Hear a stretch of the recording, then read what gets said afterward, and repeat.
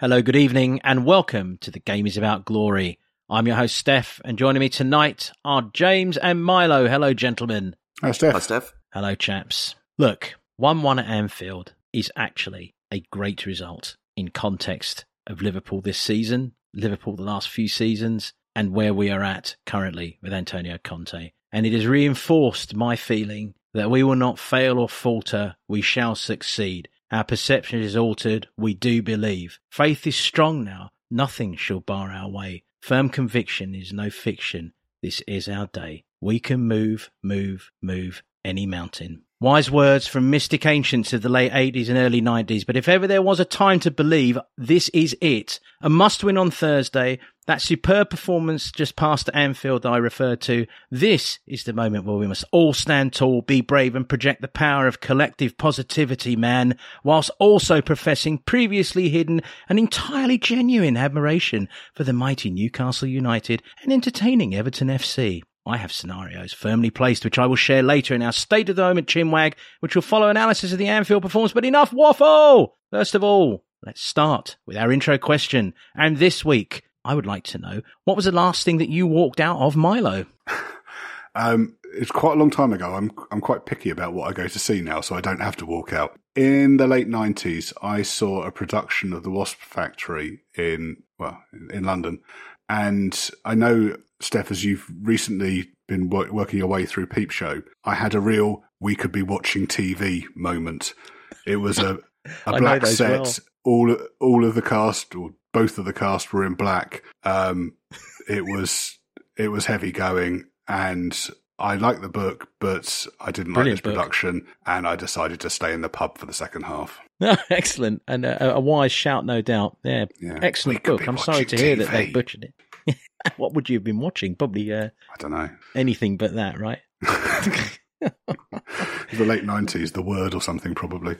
There you go. Very good. James? A couple of weeks ago, we got a babysitter for the first time in what felt like about 6 months, and went to like a lunchtime showing of the new Batman film. I knew that it was long, but I kind of hoped that it was going to be good. And I'd say it was long, but it wasn't good. And with about an hour to go, we just felt the guilt about the fact that the poor babysitter was basically staying a lot longer than we'd previously arranged. And we left with about 45 minutes to go. And I think it was the right decision, to be honest. I think those are liberating moments, though, don't you, chaps? When you just think, I mean, you just hit that mother and there's sort of this guilt that makes you think, well, I really can't quit before the end and I must leave. And then you're just like, fuck it, I'm off. This is a waste of my time. Fuck this.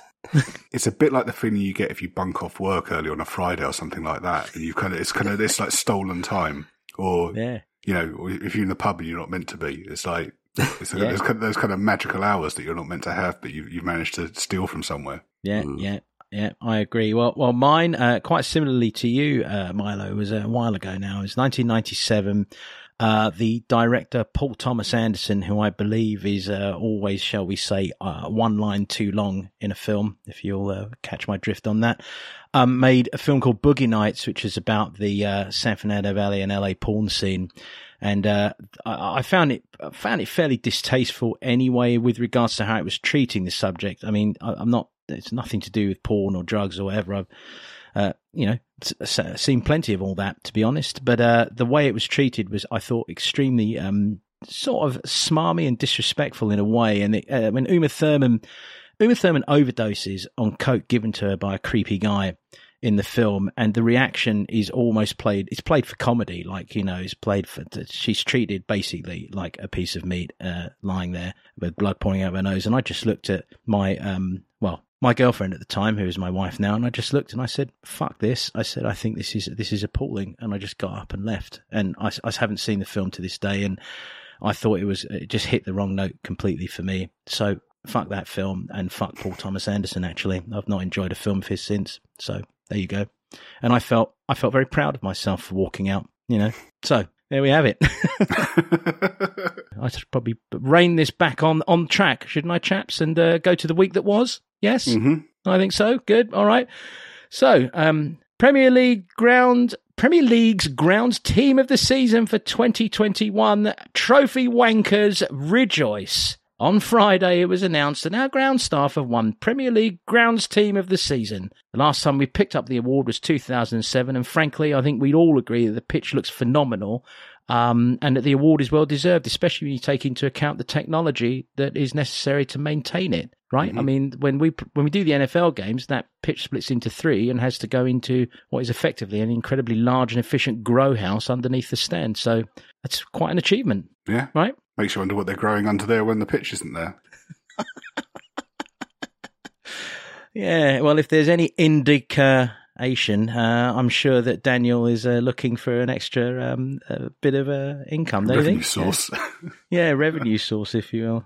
Can we actually suggest that maybe, given the way that we are as a football team, that Daniel should think about, a strain of indica, Tottenham Hotspur Reefers that you can buy at half-time if things are going? Could be quite good, actually. I bet you'd make some good money. Imagine that. Imagine what that would do. No? Bloody hell, it would be useful for this coming Thursday, wouldn't it? The half-time Tottenham Hotspur Reefer. Oh, dear. Anyway, God, dear, we are tangenting a lot, aren't we? But back to turf management, which is, as you all know, is a particular area of interest of mine. I'm fascinated by it. And so I think this is a great award. And I'm really proud of the club for achieving it. I'm proud that we can, that we provide the best playing surface in the Football League. And this will tell you, incidentally, everyone, that there was nothing else really to talk about in the week that was. So I suppose we should stop there. And chaps, shall we just get to it? Shall we just get to the game at Anfield? Let's get to the Liverpool game right now, shall we? I mean, I will start by saying, in context of everything, take the result away for a moment. I thought it was a fantastic performance. I'm just going to put that out there, and I'm sure we'll break it down. But why don't we start with, the team selection it spoke for itself, didn't it, Milo? I mean, we know what the team is at this point. What impact, I will ask you this, what impact do you think Reggie being out for the rest of the season is going to have? Well, it's not confirmed he's out for the rest of the season. It's been heavily hinted, but it's not confirmed. So it's possible we might see him again. It has an impact in that the wing backs have to do a hell of a lot of work under Conte, and Sessegnon particularly has struggled with injuries, and there's got to be a concern that we start pushing him into the red zone if he's playing too much, which I assume is why he came off for Sanchez again yesterday, and Davis was pushed up there. I mean that, and keeping Salah quiet. Yeah, so from that point of view, it's concerned, but. We're going to go on and talk about... Actually, no, I'll leave it there because we're going to go on and talk about the wing-backs, and I don't want to kind of jump ahead in the order. So okay, but what I will say is, and what you did touch on there, in which we should start immediately off by saying it was an exceptionally solid defensive performance. I mean, we kept the spaces really tight. I mean, the discipline was top drawer, and when people needed to put their bodies on the line, they put their bodies on the line, right? It was an immense defensive display. Borderline impossible to do that for 90 minutes, but we set up in the first half like we often do to be tight, 5-4-1 formation, and that was an excellent performance. I mean, you could tell the influence that Conte's had on us. So we restricted Liverpool to an XG of 1.05, which is their lowest at home since they played Man City there in October. They had 22 shots, but only 3 on target, which is the same as on target as we had. So for all of their dominance in possession, their pressing and the pressure they put us under, they didn't actually create much at all. No. I was worried that the set pieces, because they were getting a lot of corners, and we're not great at defending set pieces. We were a lot better against Liverpool than some previous games, but they were looking very threatening from those. We had those problems earlier in this calendar year with set pieces. I think since then, it's something obviously that we've been working on in training, and I think there's been a marked improvement. I haven't seen us caught out from that for a while. So, I wasn't too worried about that. I mean, throughout the game, actually, I felt pretty comfortable with our defending. I thought we set up really well. And, I thought we were keeping them at arm's length. Again, if you look at the stats for it, Romero was at 8 clearances, made 1 tackle, 1 interception, 1 block shot. Dyer, 11 clearances, 1 tackle, 2 interceptions, 3 block shots. Davis, 10 clearances, 1 tackle, 1 interception, 4 block shots. They were all absolutely superb. They were just bang on their game. And we adjusted very well. When Liverpool went to 4 forwards, we did adjust very well in terms of, the midfield duo did drop a little deeper to make sure that the spaces remained tight. I mean, we kept it very tight. That was a moment where I think, it would have been, if it had been us like 2-3 months ago, we'd have been caught out by that. We'd have given up that extra 5 yards of space maybe. But there was great communication between Dyer and Bentancur in particular to make sure that those spaces were kept tight and that everyone dropped in and really locked in. And I think people need to understand that the mental energy you need at Anfield against a side with 4 top-class forwards. We're not talking, and this is something else, we're not talking about a club that just pulled off. We're not talking about a club that just pulled a couple of reserves off the bench. All of those forwards are top class, They have 4 top-class forwards. You have to be on your game focus-wise. And I thought in that sense, we really saw the fruition of a well-drilled Antonio Conte side where not just the performance, but the mental performance was immense. The players coming off the bench, every bit as good as the players they're replacing. I mean, that Liverpool squad is really, really good. I mean, particularly the front line is really, really good. Yeah, Jota's a huge threat. And one of the things that occurred to me, if we think about some of our more disappointing performances this season, it's been against teams that have dug in against us. And, we've been very, very critical about our inability to break them down. But if you look at that, that Liverpool side with the absolute talent they've got going forwards, in Trent Alexander-Arnold, they've got one of the, if not the best crosser of the ball in the world. And, they've got so much talent off the bench and they couldn't open us up. So, for all of our complaints about, our inability to break down teams, it's fucking difficult when you've got a well-organised side that's sat in deep, know what they're doing. They've got a well-organised, drill and they're carrying it out. Well, it was not dissimilar, actually. I was about to say it was not dissimilar to how we played against Brighton or how Brighton played against us. I mean, the difference being that we lacked the intensity that Liverpool brought to us yesterday. I mean, and Liverpool, and let's make no bones about it, Liverpool gave it their best shot. The one I think it's closest to was the second half of Southampton at their place. Yeah, that makes a lot of sense. Yeah, I'd agree with that. I think we should now look at our much maligned wing-backs. Again, I'm going to kick this off by saying not only did I think they both probably played their best games for us this season, I thought Emerson Royal in particular was probably about as good as he can possibly be in that role. And again, people have to remember he's not a natural wing-back. So if people want to criticise, the times he did get forward and maybe didn't play a ball that was 100% perfect, remember that is not his game. But week by week, he's getting into these positions more and more, and he's having a greater impact on our positive play going forward. And he was, talk about the through ball to Kane all you like. He got it to him, and he was in the position to play it. Jurgen Klopp actually quite, I thought quite unfairly said he was out of position when he played that ball, which was quite surprising really, because it shows that I would think that Jurgen would have been scouting us and would have known that that's a position that increasingly Emerson Royal has been taking up. So let's talk about these wing backs and how well they played. They both had excellent games. I mean, particularly Royal. I think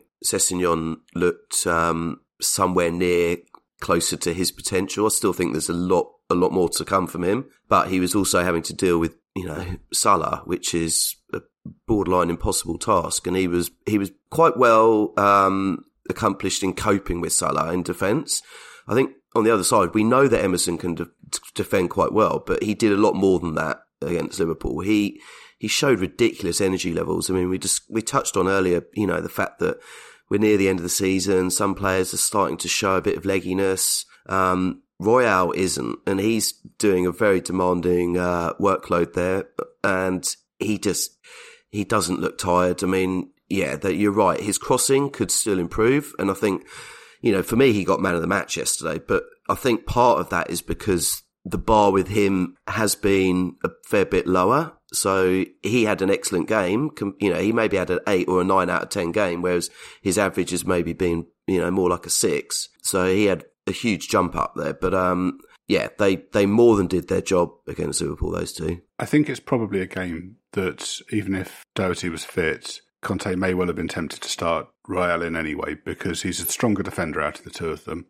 And he's done well against better teams this season. So I think it was probably a game that suited him. Yeah, that said, his defensive contribution was excellent, but his attacking contribution, which, he's been criticised quite a lot for this season. So in this game, he put in 6 crosses, 3 of which were accurate, which isn't bad going because they're low probability balls. Mm-hmm. Long balls, he played 5 long balls, 4 of which were accurate. And again, I think, Steph, this is something you've picked up a couple of weeks ago, where he's coming in field more, mm-hmm. rather than sticking wide. So he completed 33 passes, 78.8% pass, successful pass. Wow. Did you say 78% pass? That's really good for him, isn't it? That's got to be a much higher complete rate than usual. Normally what you see from him is kind of he gets to the halfway line, he plays, kind of inside and then runs. And it wasn't quite, I don't think there was quite so much of that in this game.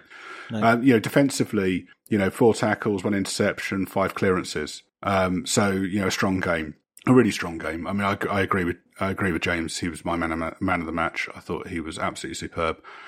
Cess, I owe an apology for Cess. I fell in with a bad crowd last week and allowed myself to be Steph, you and Gareth led me astray, and I've got some apologies for young Ryan. I think we were right in saying that he's a player who needs a few games in order to find his feet, and boy did he find his feet in this game. That's twice he's played against Liverpool this season, and twice he's had Salah in his pocket.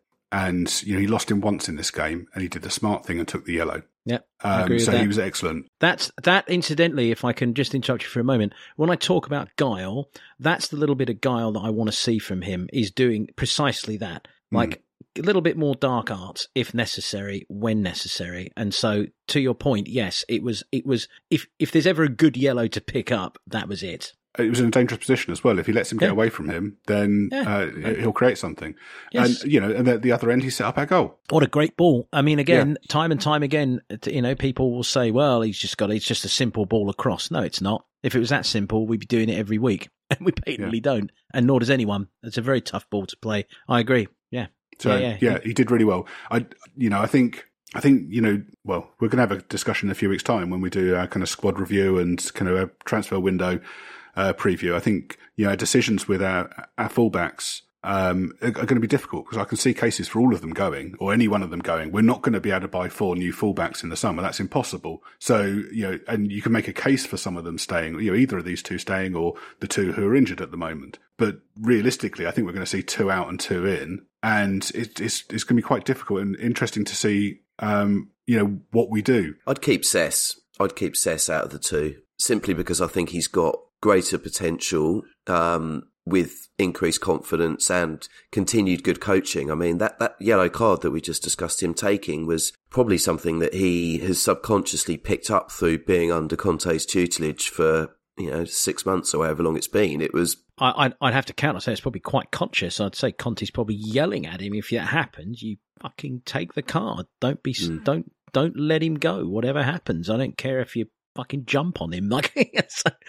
Yeah. But to your point, it's a Conte thing, to your point. Yeah, him being on a yellow might be the other reason he was brought off. Yeah, it was interesting that. I thought the same as you, though, Milo, that when that substitution happened, I thought, well, he's definitely protecting him a little bit here, and he's going to, and again, I think we're seeing the default for the final 3 games of the season, rather, where, he's going to bring Sanchez on and push Davies out there to maintain the shape. I think the one thing is that, is exceptionally clear to all of us is that we're not going to change our shape these final 3 games of the season, and we're seeing exactly how Antonio is going to cope with what has to be the smallest pool of trusted players in 2022. I mean, everyone else can talk about the amount of games they've played and so on and so forth. The clubs who are talking about that also have massive squads. We do not. We have 14 players that Antonio Conte trusts, and I think that has to be taken into account with every game we're playing and every positive result we get. Yeah, and he's having to manage us. He's having to manage us extremely carefully. Like, we've got a small squad. We have been quite lucky with injuries this season, but he's not in a position where he can afford to go into these final 3 games without,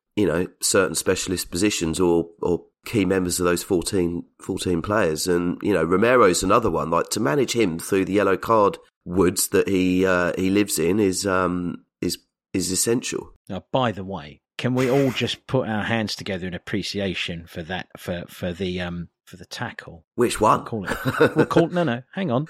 We'll call it a tackle. but you know the one I'm talking about, on Jordan Henderson. On the touchline. Not touchline, on the dead ball line. Well, it started near the touchline and ended up in the sideboards, actually, from what I remember. A ferocious and thunderous tackle, which had Anfield on its feet, screaming for all sorts of card action. I was surprised he didn't get a card for it. And I'll give Jordan Henderson credit there. He didn't go roaring at the ref. Did he? He took it because I think Jordan Henderson knows, just like anyone, that Liverpool play the line like that themselves. That's why Liverpool are so successful. One of the reasons, I should say, they're so successful. They play that physical line very, very well. And it's so gratifying whenever I see a Tottenham Hotspur side play that physical line themselves, because I think it's something we don't do enough. And I don't know, that was actually one of my moments of the match, to be honest. But I think that's the type of player that Conte's going to want, isn't he? I think he's going to want players who play on the edge and take control of the game. And yeah. The commentator here, I think when we watch these games, we've often all got different commentary teams, haven't we? Because we're all in different parts of the world. But the commentator, when I was watching it here, said, Romero, he does always tackle pretty hard or unnecessarily hard. He puts everything into them sometimes when he doesn't need to. And he's fast turning into a bit of a cult hero. We consistently have Graham Lasso and Lee Dixon, who I have to say are a very good duo. They're good fun to listen to. They're really good. And neither of them, both of them were chuckling about that particular challenge, but neither of them felt bad about it, I can assure you, which was good. But okay, let's look at the fact that, we did say last week we thought that Liverpool were going to be an opponent who would suit us, because of the, how hard they come onto you and they don't sit back. The way we play, it's perfect. We spring, we hit them on the break. It did turn out to be that kind of game. Let's look at our front three in that regard, and how they performed. Kulusevski, I thought, came in and had an excellent first half, right up until really when he was substituted. His again, it's his intelligence, knowing what to do with the ball, his link-up play, his defensive contribution.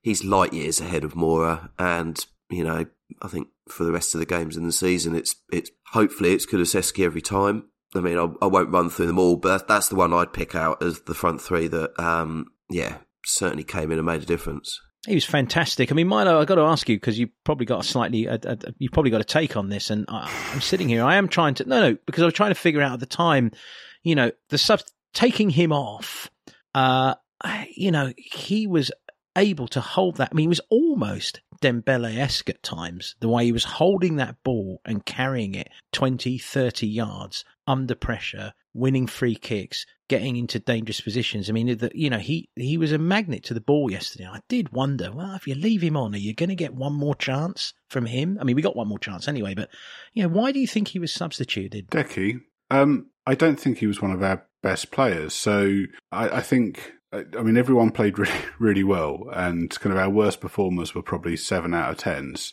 I think Decky was probably a 7 out of 10. I thought he was all right. I think what he brings to our forward line is, he's different to everyone else, and certainly, what James is saying about him bringing other people into play, and you're saying about drawing challenges and stuff is definitely right. But I don't think he was on his best form. I think he was slightly below that.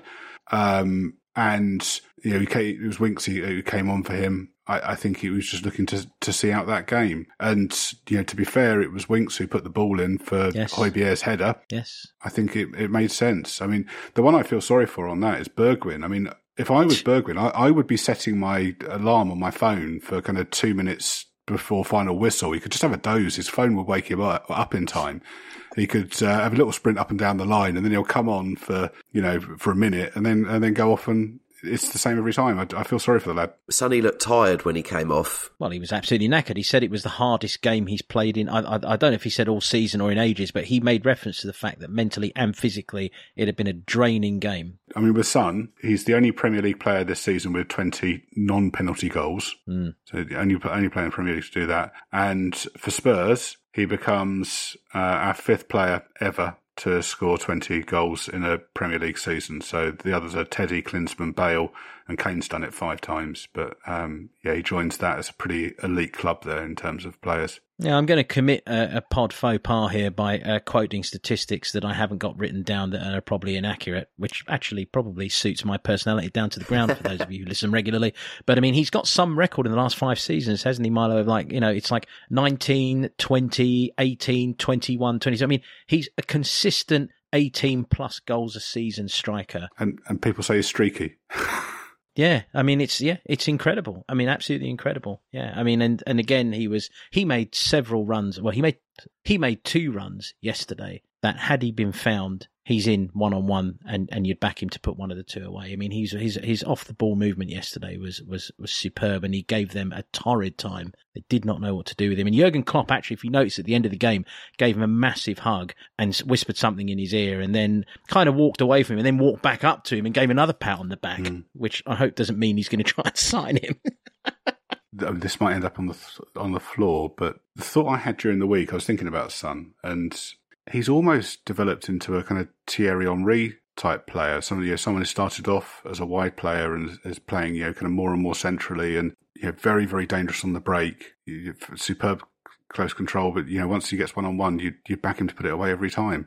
I think people still think of him as a wide player. He's a striker. I agree with that, except for the fact that Thierry Henry remains just a giant tosser. I mean, just the most arrogant and impudent presences on our television and radio sets, whereas Sonny is an absolute pleasure. I was drawing a comparison. But No, I understand that, but I just do want to make clear to anyone listening that this is only a football comparison, one that I think we'd all agree with, but it also gives me a chance to once again remind everyone that Thierry Henry is a giant, arrogant tosspot. So I just wanted to make sure that, and for that reason alone, I hope this doesn't end up on the floor.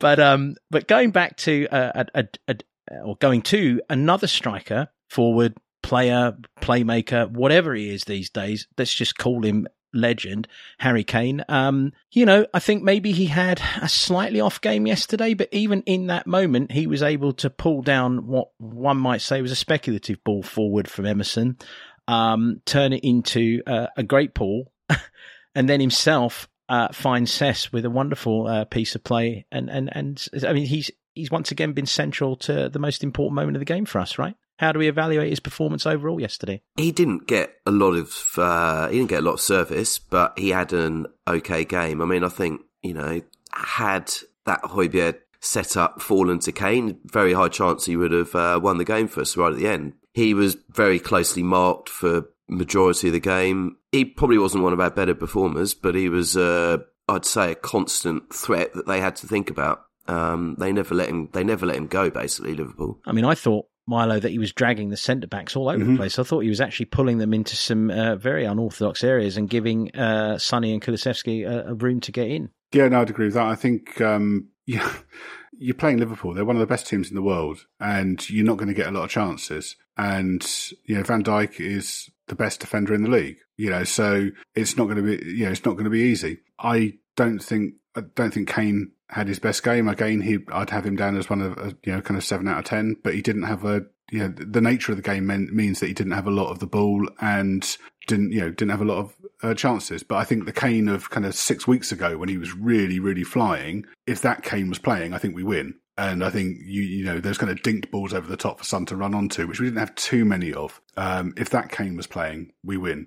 But I mean, one thing that worries me, and maybe I'm just getting paranoid, but the tackles on the ankles seem to be coming in every week, and it kind of feels like teams are targeting him. And I think there was a couple in this game. Oh, Fabinho was all over him several times, wasn't he? You have certainly brought us to a topic of conversation on tonight's agenda, which is how Fabinho managed to avoid a booking until the 80th minute. And let me once again say, this is a player that I admire greatly, but there are some very egregious actions on the pitch, and there was one that should have been a sending off. He's elbowed Sonny in the face. Why didn't VAR have a look at that? It was his neck. Well, you fling an elbow like that anywhere in the face and the neck, I think that's got to be red card territory. I'm sorry. Well, I'm not sorry at all, actually. I withdraw that apology. So I think he certainly should have had a yellow in the first half. I mean, he put in plenty of dodgy, booking worthy challenges. He put in a bunch of Madonnas, as I call it, borderlines, right? Yeah, quite. Yeah. If one of those is given, then the argument over the elbow, whether it's a yellow or red, becomes academic because it's certainly a yellow, and he's off, and he should have been sent off. The reason that VAR didn't overturn it is because the ref had booked him already. So, what VAR's not there to do is to officiate the game. It's to pick up things that the ref clearly got wrong.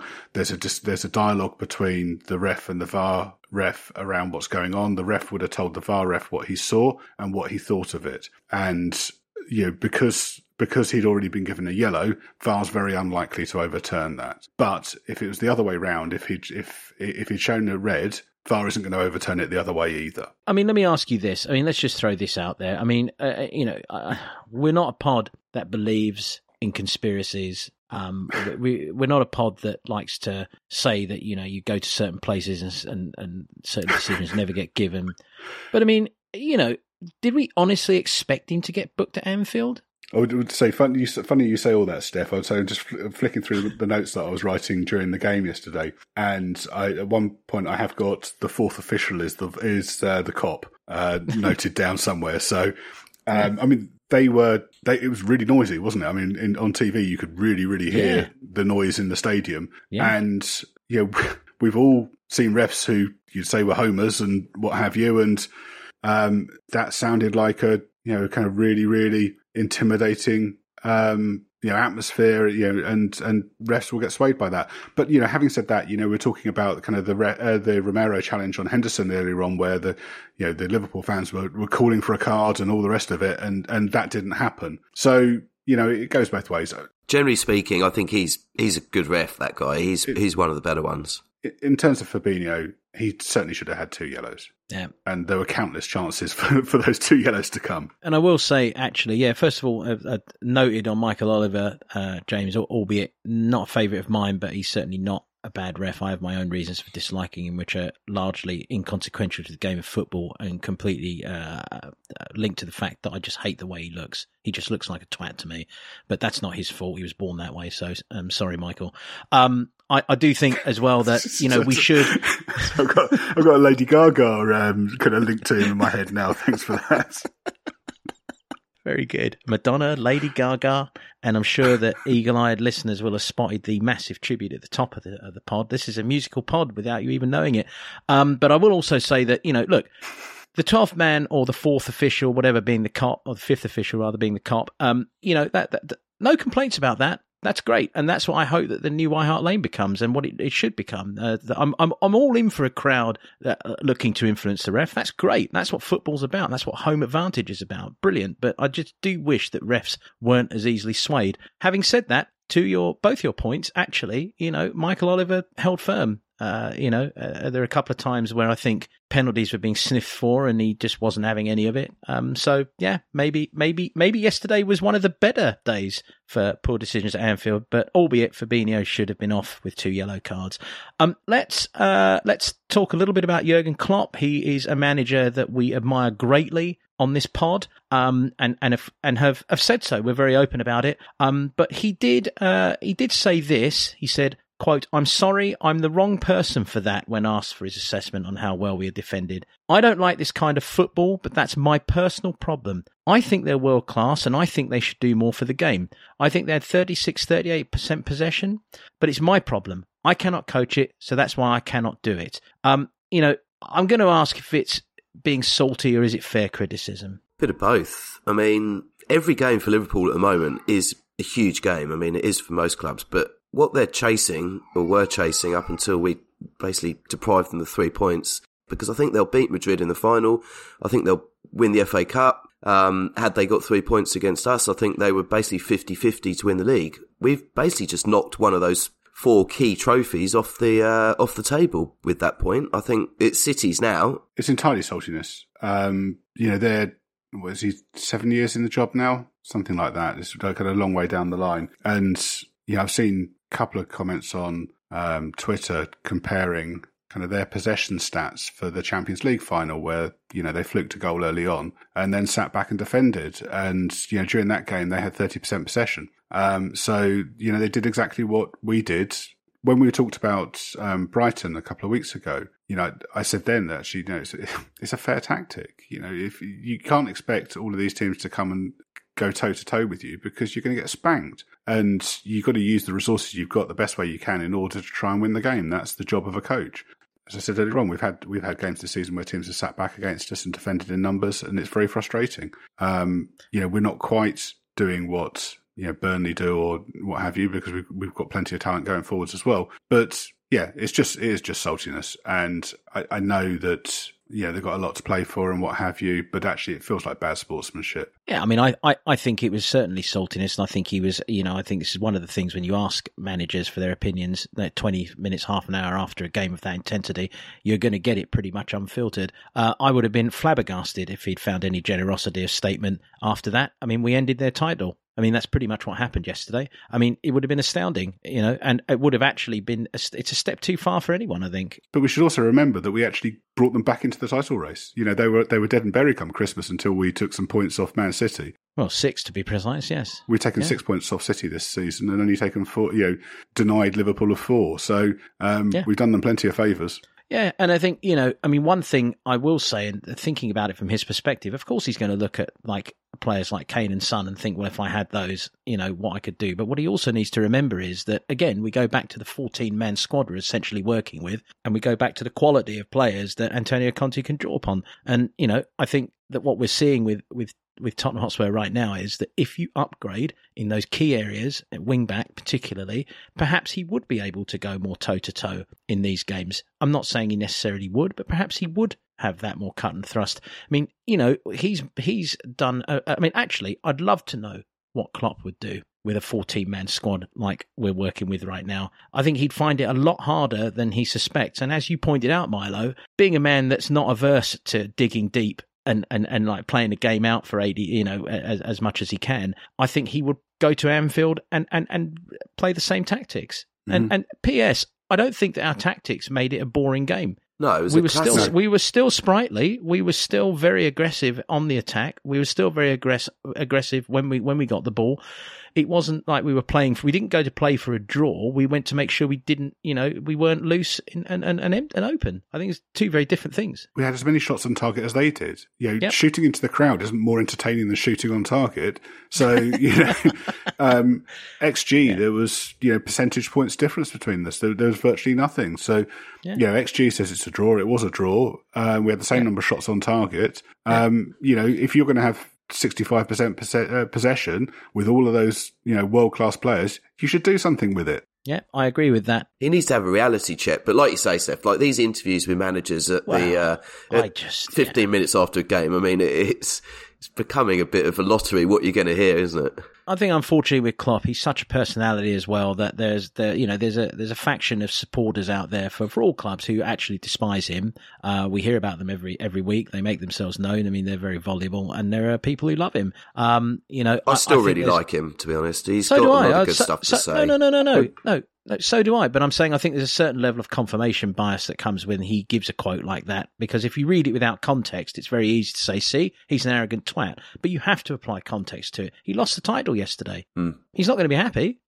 Absolutely. I would have enjoyed it a lot more if he'd done a Conte and said, I don't think I'm the right person for this club. I'm not really sure whether my future's here anymore. Just answering a new contract. That would be really entertaining. Meltdown. Yeah. That's a bit of a Pep as well. Pep did that, didn't he, this week? I'm not the right person. Maybe I'm not the right person. Yeah, meltdown. Maybe. So anyway, but yes, it was, I mean, look, whenever you get under Jurgen Klopp's skin like that, you've done something right. I'm sorry. Well. That's the honest truth. And if Jurgen is completely honest, he's lucky to have got a point yesterday, because in the last minute, Harry Winks, the much maligned Harry Winks, as you pointed out, Milo, earlier, put in a perfect ball to the back post where we had, PEH and Bergie queuing up for it. Pierre's tried to do the right thing, and he's just not executed the cutback header accurately enough for Harry Kane to tap across the line. Mm-hmm. So, at that moment, is it 2 points lost for you, or are you still thinking, well, it's a point that we weren't expecting before the kickoff? What was your reaction at that moment? And at the final whistle, what was your reaction, having just experienced that moment? It was definitely 2 points drop for me. I mean, I was dreaming in my head when we were 1-0 up I didn't want to look, but I was like, what is this going to do to the table, our mindset going into the North London derby, our top 4 chances? But the fact that there was always going to be another chance come to us, or a high probability, that came, and it was a gilt-edged one. And yeah, it was not millimetres that Højbjerg got it wrong, but it wasn't the hardest assist to execute, was it? It was a very good ball by Winks. He just needed to head it back into the danger area, and Kane would have done the rest. It was, we can forgive him because it's not a key part of his game, but it was a disappointing 2 points dropped cock up for me, that. I think he was probably caught in two minds as to whether to head go for the goal or to cross it for Kane. And then, as is often the case when you're not actually focused 100% on something, you kind of do neither of the two things you were thinking of. In terms of Højbjerg, I've been given kind of random scores out of 10 for players as we go through. I think he was one of our best players. It was a solid 9 out of 10 for him. He was our best midfielder by some distance, and I thought he played really well. And, at the end of the first half, he had another, good chance to score then as well. He's been really good these last few weeks. Yeah, well, the one in the first half you're talking about actually was a precision strike from him. It was wonderful. Yeah. I mean, it was a deserved the goal. I mean, when he actually first measured it up, I was like, "What on earth are you doing?" Because I didn't see anything, but it was wonderful. It was very could have been his Wanyama moment, that one. He put in a good cross for Kane as well, didn't he? Yes. He was really good going forwards. Yeah, and I thought it was interesting. We go back to Bergwijn for a minute here because the Bergwijn and PEH are intertwined in that final minute. But Bergwijn stepped on the pitch and within 30 seconds had found himself running into their box. And I thought, my word, he's going to do it again. And then instinctively, Bergwijn is the one hanging on the back post, waving for that cross. He waves for it before Højbjerg gets it. He gestures to Winks and says, "I'm here."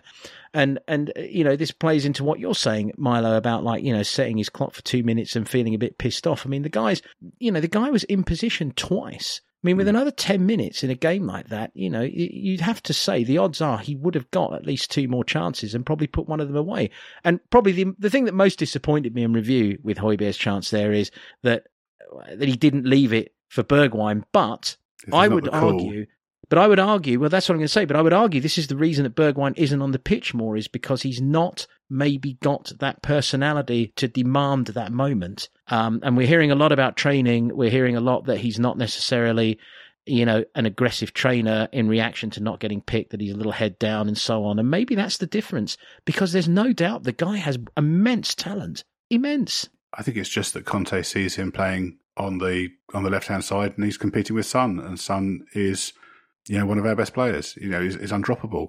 And that's the reason for it. I mean, what I think is a bit of a shame is that, Decky plays, a bit deeper and a bit more inside, it's kind of more, he's closer to set midfield stroke forward out of the front three. He's the one who plays deepest. And Bergwijn, if you remember back under Mourinho, played that kind of defensive right-sided forward role, which is different to what Kulu's doing, but not massively. And he was quite good at moving the ball on quickly from those positions. And Conte obviously doesn't see that in him. I would have liked to have seen Conte use him as in that role, so he'd get more time on the pitch. I think I agree with you, but I think the point I'm making is, and maybe it's a bit more like lemons and auras again that I'm getting into here, but I just think that, when you're on the back post and you found the position and you're constantly in the position like that, you shout the guy off. You're like, mine, you let him know. And I think maybe it's just not in his DNA to be that. And maybe that's what's holding him back. Possibly. But I think the issue is the positions in the pitch where Conte thinks he can play, he's got Kane and Son in front of him, and you're not going to not start those. Yeah, well, I guess what I'm saying is I just wish he'd been arrogant enough at that point to yell Højbjerg off and say, get the fuck out of the way, because I'm going to put this in the back of the net because I'm actually a really good finisher. I just wish he had. I wish he had. The thing with Bergwijn is he's going to leave it this summer. It's clear that he's going to leave. Yes. And, it looks like he wants to go back to the Netherlands, probably to Ajax. And he's going to rip it up. And he's going to be one of those players next year that we're all going to be, or people are going to be moaning about, saying, why didn't he do it with us? Why couldn't he be this good with us? And it's going to be down to, him getting a run of games and being a regular starter, because I think he's a good player. And also, I think I think the Premiership demands a certain mentality and a certain attitude and a certain approach. And, it's not for everyone. That's not denigrating him in any way. Again, I'm fascinated repeatedly. I've gone back to this week after week now by the fact that Conte called him a potential centre forward, a potential support striker, and ever since he said that, which again I've said this before, I didn't see it, but ever since he said that, I have looked, and repeatedly when that guy gets on the pitch, he gets into positions to score goals. It's something. Hey, there's 3 games to go. He may yet have his moment again. So let's see what happens. Aside from the psychological impact that last-minute miss might have had on us, overall, I think we've all agreed that the performance was excellent, and that it's a great point. Liverpool hadn't lost at home hadn't lost anything since October, hadn't lost the game. I think Man City were the last team to take a point off them, if I remember correctly. Mm-hmm. So, what do we think the psychological impact of this result, this 1-1 at Anfield, is going to be for these final 3 games of the season? Keeps us in good stead, I think, going into the North London derby particularly. It was an amazing performance, and you can't not carry something from that into the next game. Had we taken nothing from that, it still would have been a good performance. But I'm not sure. I think Gareth put it quite well. I mean, a point isn't that great mathematically, but psychologically, it probably is something to cling on to. And I think North London derby is going to come up so fast that we'll not need lifting in any way. Like we will remain lifted from that Anfield performance. I think they'll take a lot of belief from it, because it's very clear that we'd worked on that game hard all week in training, and that there was a specific set of tactics that Conte had got the team to work to, and they carried them out superbly and got a very good result out of it. And I'm sure that within the team, there'll be a lot of kind of belief in the manager and the manager's tactics and each other as well, because it was a performance where they relied on each other and they had to stick together to get through it. You can't do that kind of backs against the wall type defending without trusting each other and believing each other and communicating. So I think there'll be a lot from that. And the other thing I would take off that actually is, Arsenal have won some big games recently, the Man United game and the Chelsea game and the West Ham game. But I think our performance at Anfield, although, we got a draw rather than a win, I think was far better than they had in any of those games. I'm pretty confident that if we put in a similar performance on Thursday, we'll beat them. Yeah, and let's be honest, West Ham and Chelsea didn't put up a strong performance. United are a shambles. So Arsenal's good results in these big games are not really as great as they maybe look on paper in reality. Yeah. I know we're chomping at the bit to get to that, and I probably set us up a little wrong by dragging their name into it. We're going to get to that in a second. Before we go to that though, let me just get your positives and negatives for the 1-1 at Anfield, 3-2-1 Milo. My positive is that we are unbeaten against the top 2 in the league this season, and I think that shows where we're heading. And my negative is Arsenal beating Leeds. So it's still squeaky, Steph. You've gone for an abstract negative because, of course, that hadn't happened at Anfield, but I'll give it to you. James? Positive, I can't look beyond Emerson's performance, to be honest. It was incredible. And as a negative, I think it's hard to pick one based on that performance, but I think it probably has to be that the fact that, particularly when it comes to Liverpool, when push comes to shove, we just can't get over the line in these games where it would be bloody handy to have got 3 points from that. Draw's a very good result. 3 points would send us into this North London derby in a lot more of a healthy position. My positive is the entire performance. It was excellent. And my negative is that we just never have an ounce of luck at Anfield. And once again, there is usually, with a goal conceded, you can blame someone. You can, if you want to be that churlish, you can say, well, he didn't do this. Nobody did anything more than they could have done at that moment. That shot was going nowhere. And, you can't blame a player for trying to block it. It was very unfortunate. And for us, and exceptionally lucky for them. And that's my negative, is they always have a lucky moment against us. I mean, of course, if you're being probably neutral about it, you would say that they create that luck because they just come at you like a swarm. They really do. And I suppose that's another positive, actually, that we survived their wave after wave, and we survived, 4, top class attackers on the pitch. Yeah. So actually, when I look at it, I'm finding more positives, and digging out a negative almost seems like the wrong thing. But so we're straining to talk about it, aren't we? It's coming up. It's Thursday. It's, everyone always says that this is the biggest North London derby in years and so on. This really is the biggest North London derby in years. Let's paint the picture for everyone. We need to win. If we lose, it's done. Mm-hmm. This is a cup final. It's the first cup final we've had under Antonio Conte. Where do things stand after this weekend's game in the top 4 chase? That's where they stand. We've always said that statistically we have it in our own hands and we will continue to beat that drum until we don't. Well, we don't anymore. It's simple as that. And now it's survival. We need to win this cup final. It's as simple as that. And so now comes the equally simple question, gentlemen. Are you confident? I don't like being confident because it often has a habit of tripping us up, but I am.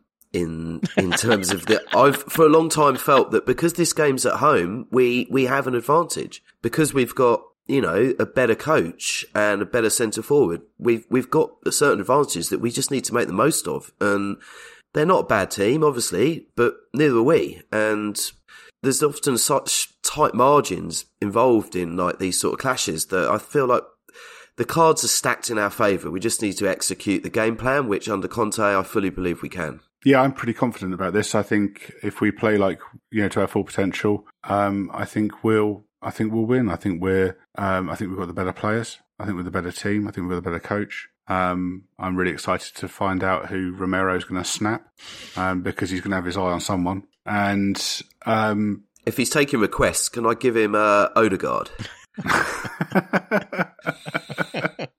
You've got him like a wedding DJ, have you? Come on, Eileen, and whack Xhaka. Is that that could result in a brawl? What? Come on, Eileen? Yeah, I know. I hate it.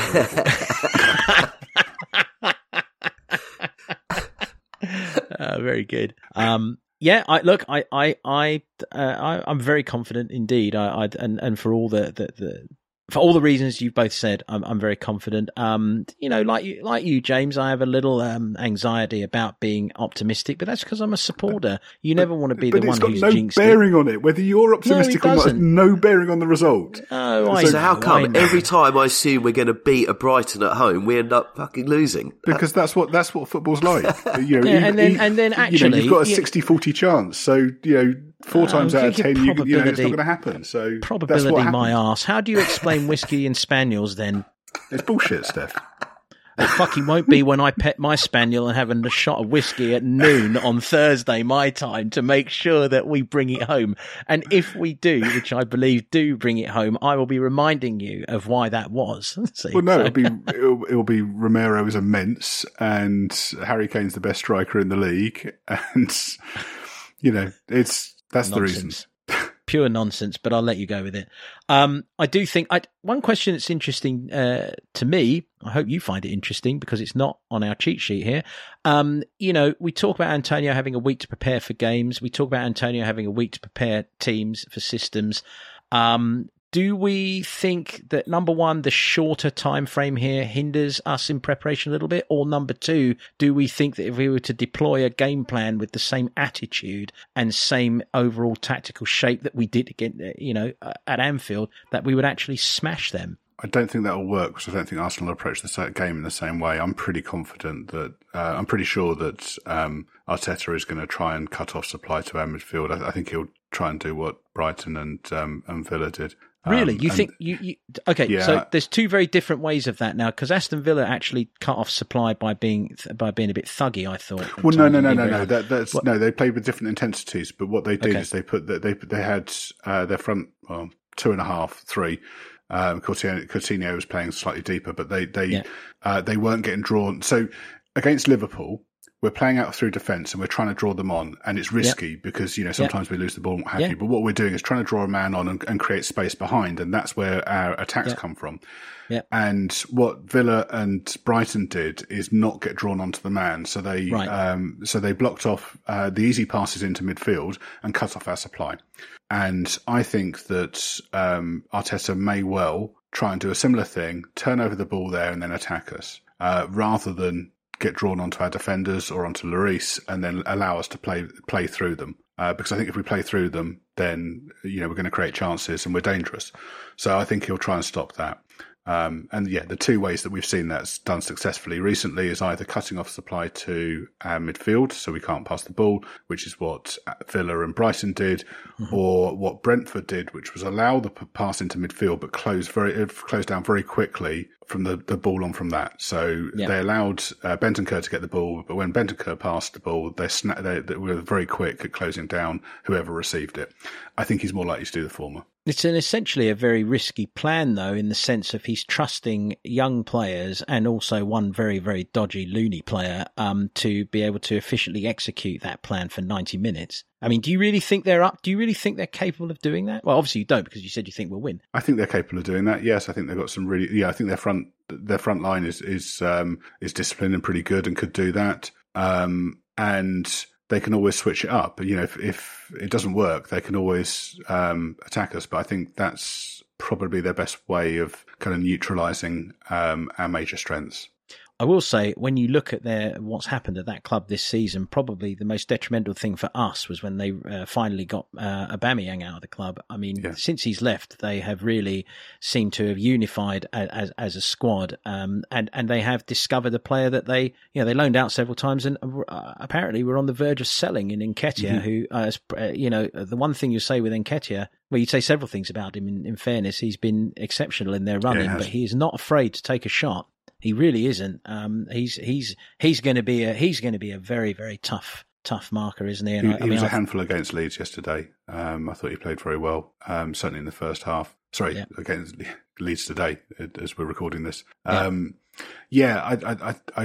said a few weeks ago, I think the atmosphere in the squad must be very good there. I can see a lot of parallels to kind of the early Poch years for us. Young players coming through. There's clearly a very good team spirit there.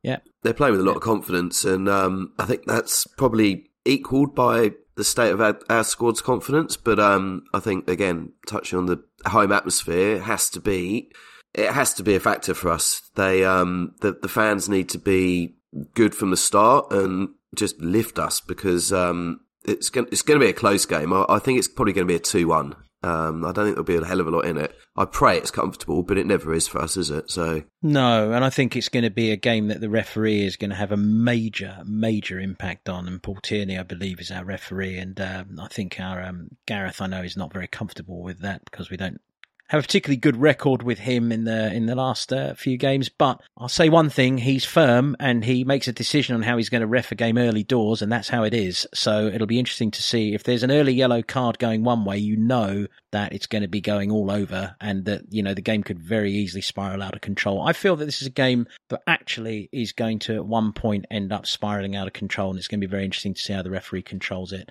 I don't think that makes me a Nostradamus to predict that necessarily. It's only the most important North London derby probably in the last 25, 30 years, I'd say. So we're all confident. We all think that we are going to get the 3 points. Am I correct? Mm-hmm. Yes? We have to. I mean, even if we get all 3 points, we're No, without reservation. Come on, enough of that. Come on, yes or no? Yes. Excellent. So then we move on to Burnley, and look, Burnley are in they're in the thick of a dogfight. What Burnley are going to show up? Are they gonna be disciplined and so on and so forth, or are they just going to go flying forward trying to get the points? I know what I think they're going to do. I think this is no longer a Burnley of Sean Dyche's creation. I think this is a Burnley that's going to be scrapping for survival, and I think we will pick them off easily. Yes or no? I think you're probably right. I mean, again, thank God it's at home, because I wouldn't want to be going to Turf Moor after a North London derby and having to play against a team that's in a relegation battle. Yeah, I mean, they had a bad result against Villa at the weekend. I think at home we're going to be too much for them. Yeah, it's quite naive, isn't it? And I mean, look, I'm going to throw one thing in here before we close off the pod, and we rarely do this, but I want to preview another game that's going to happen next weekend. Is going to be absolutely massive for us, I believe, and that is Newcastle versus Arsenal. I think it's well worth previewing, and again, obviously it's a Tottenham pod, and we're not going to be, we're not going to be feeling negative about the result. But I mean, Kieran Trippier is on the bench today for Newcastle. Yes, he's back. Yeah. So there's a good chance that he could figure in that game next week. They just got spanked 5-0. The last time they got spanked 5-0 by anyone, they went on a good run again. They've been on a good run before. I think this is going to be the game where Arsenal drop points, other than against us. Does anyone agree? I've always felt that. I've felt that this is the game this is a difficult game. For weeks, and Trippier being back is a real boost. So he started really well at Newcastle and then got injured after a handful of games. So I think it's going to be our old boys. So Trippier, and last game of the season, Dele Alli is going to get the winner. Is going to get the winner against Arsenal and seal top 4 for us. And the odds you'd get on that. I have the dream that that's going to happen. Actually, get us legend status. Oh, how great would that be? Okay, I'm going to throw this one out. You final question. You can have it wrapped up next weekend. Yeah, it can be done. We beat Arsenal. We beat Burnley. And Arsenal lose again to Newcastle. Or it can be alive to the final game of the season and indeed the final 5 minutes of the season. And it's 1-1 at the Emirates and Dele Alli scores in the 90th minute. Well, if you can guarantee that we're going to get top 4. I can't guarantee it. What I will tell you is there's going to be 5 minutes of added time in that game. Which scenario do you go for? Guaranteed Champions League, or do you gamble on the ultimate? No. I'll take the easy option. Let's bank it.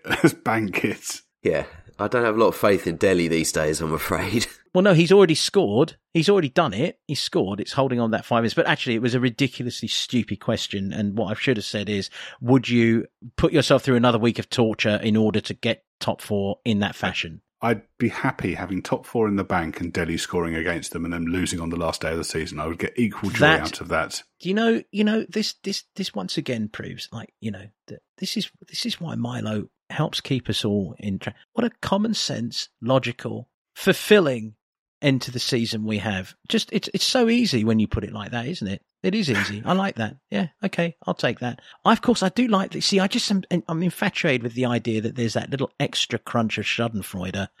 I'm trying to imagine Amazon Prime showing Dele knocking them. Well, what about Dele boots it into Xhaka's face and it just dribbles over the line 3 times? Oh dear. We just can't let him go, can we? Let's be honest. We can't let him Dele. go. No, we can't, can we? I just would love the chance to sing that song one more time. Anyway, we're waffling. Our bottoms may be a little wobbly. We're probably a little nervous. I think we all are. But we are feeling brave and confident. That's what everyone should take from this pod. Thank you very much, gents. Cheers, Steph. We will be back next week to talk about those 2 games against the Goons and Burnley. You can find us on Twitter and Instagram, so give us a follow, say hello. If you like this pod, please remember to subscribe and leave a review on your podcast player of choice. And don't forget to tell your friends. As always, thanks for joining us, and we will see you next week.